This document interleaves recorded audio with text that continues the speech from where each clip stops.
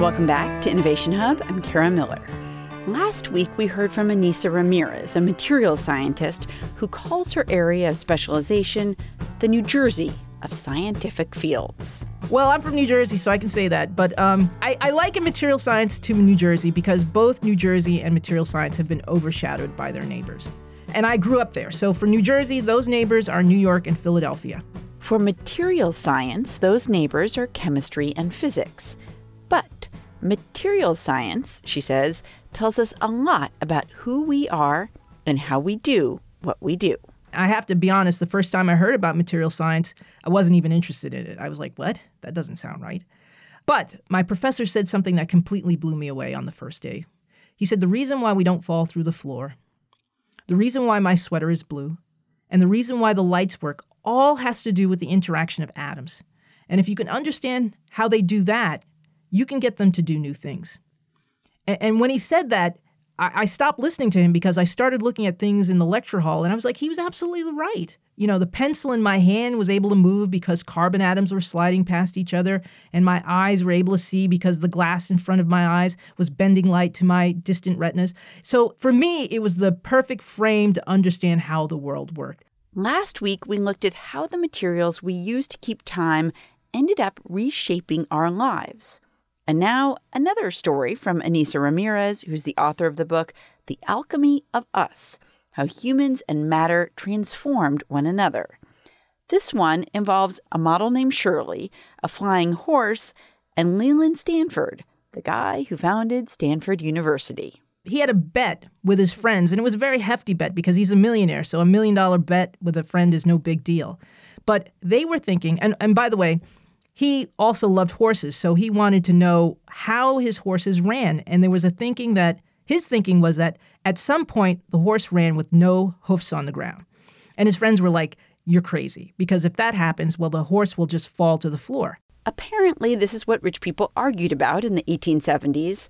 But anyway, Leland Stanford needed a picture of a horse running to prove, he hoped, that he was right, that for a brief moment while it's running, a horse is airborne.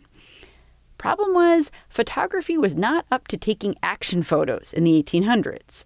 Back then, it was good for long, drawn-out portraits of people like Louisa May Alcott and Frederick Douglass, portraits in which people tend not to be grinning because the process was long and they had to stay perfectly still. So Stanford hires a photographer named Edward Muybridge who tries to get creative. And what Muybridge has to do is he has to have a series of cameras in a row, 12 cameras and then later 24 cameras, which have a string across them. And so as a horse runs across, breaks that string, the shutter goes down so that he's able to capture a slice of time. And it ends up that, yes, the horse does have all of its feet off the ground. But I'll also add, if you look at old paintings, you'll see that the horses look absolutely strange. And it's because most people thought that horses didn't have all the feet off the ground. They actually painted the horse the way a cat runs. And so if you look at it, the images look really strange. It's because people really didn't understand how horses ran. By the 1900s, Ramirez says, the technology that folks like Muybridge had used seemed old school. Action photographs were becoming increasingly possible.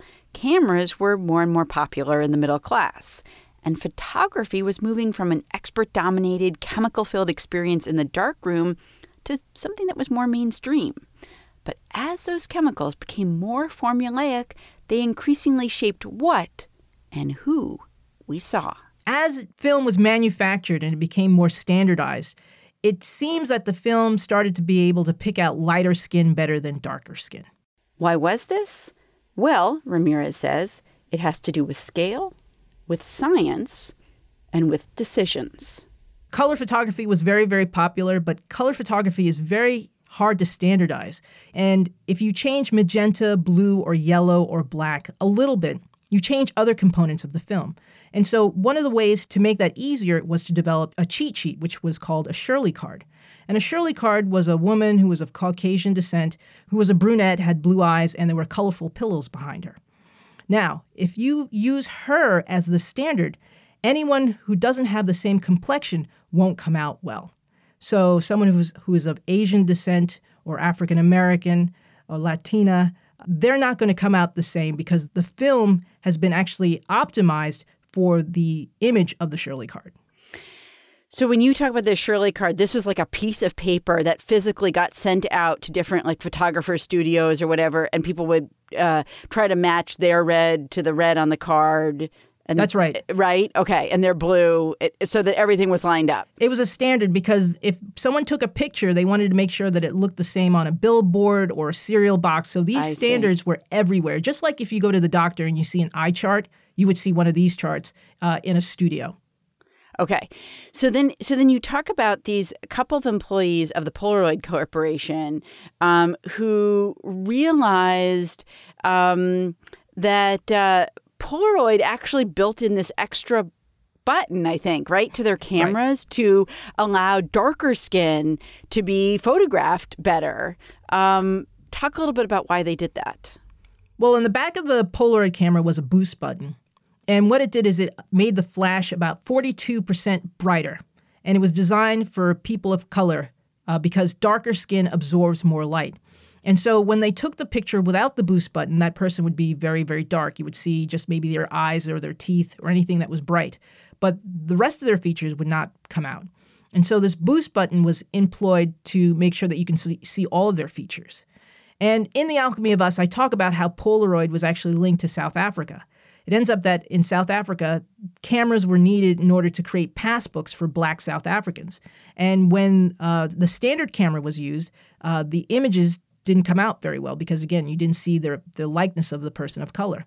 So the boost button was applied so that you could see all of their features.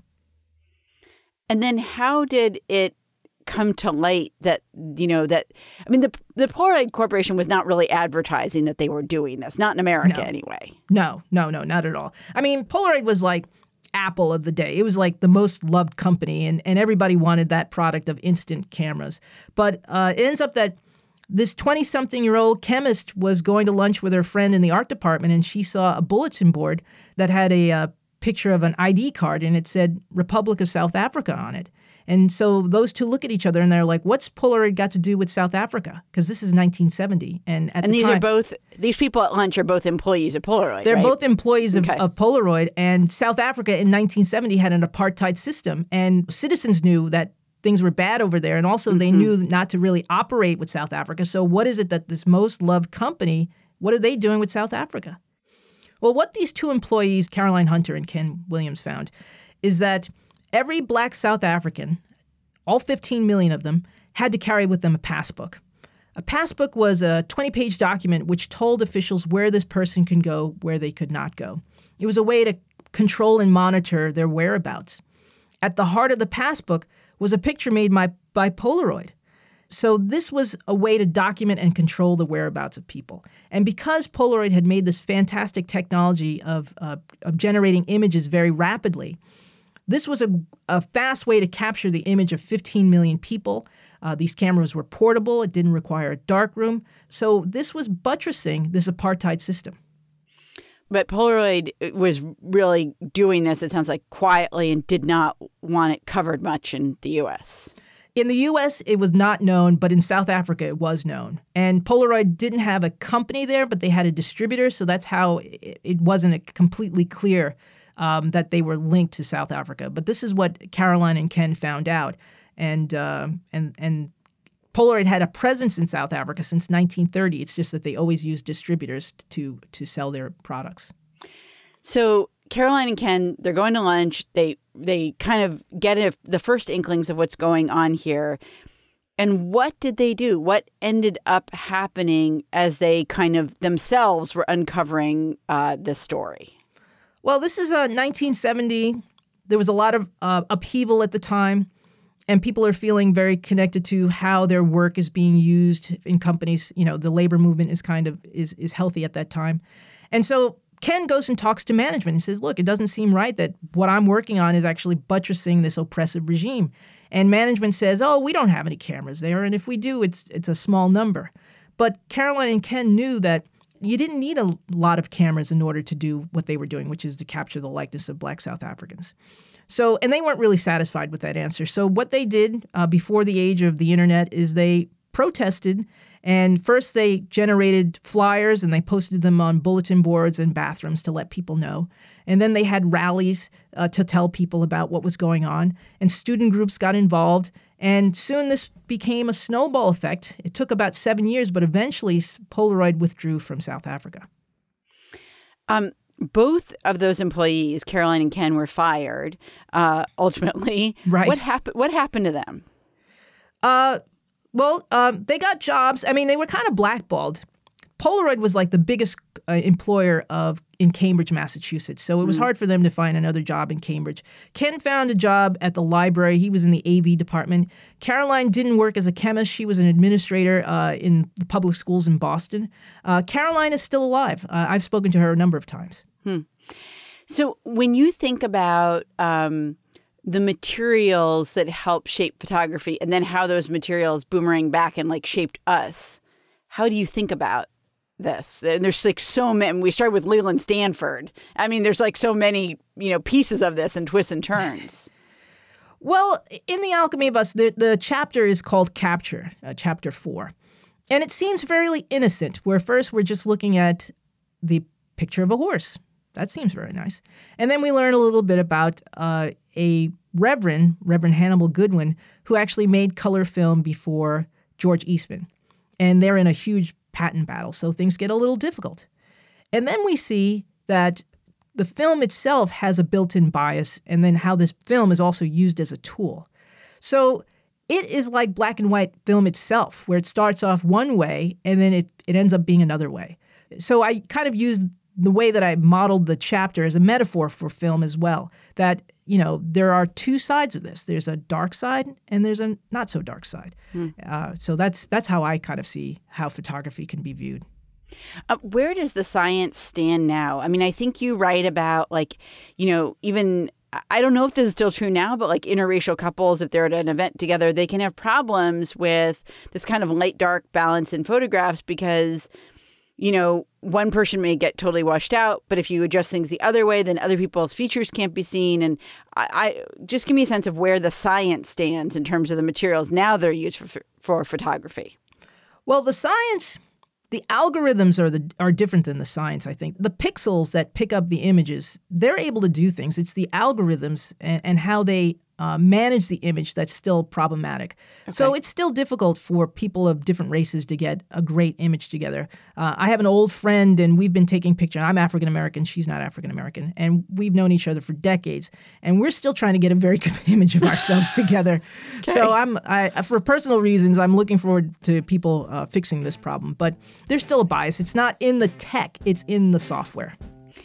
Anissa Ramirez is a scientist. She's the author of The Alchemy of Us, How Humans and Matter Transformed One Another. Anissa, thank you so much for being here. Thank you.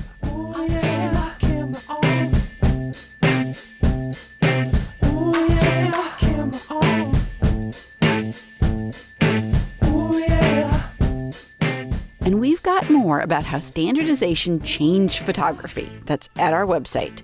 Plus, if you want to hear the material science story that we featured last week about the woman who sold time, that's also at innovationhub.org. Thanks to the people who helped put together this show. Senior producer Elizabeth Ross, producer Mark Solinger, and associate producer Sarah Leeson. From PRX and GBH, I'm Kara Miller, and this is Innovation Hub.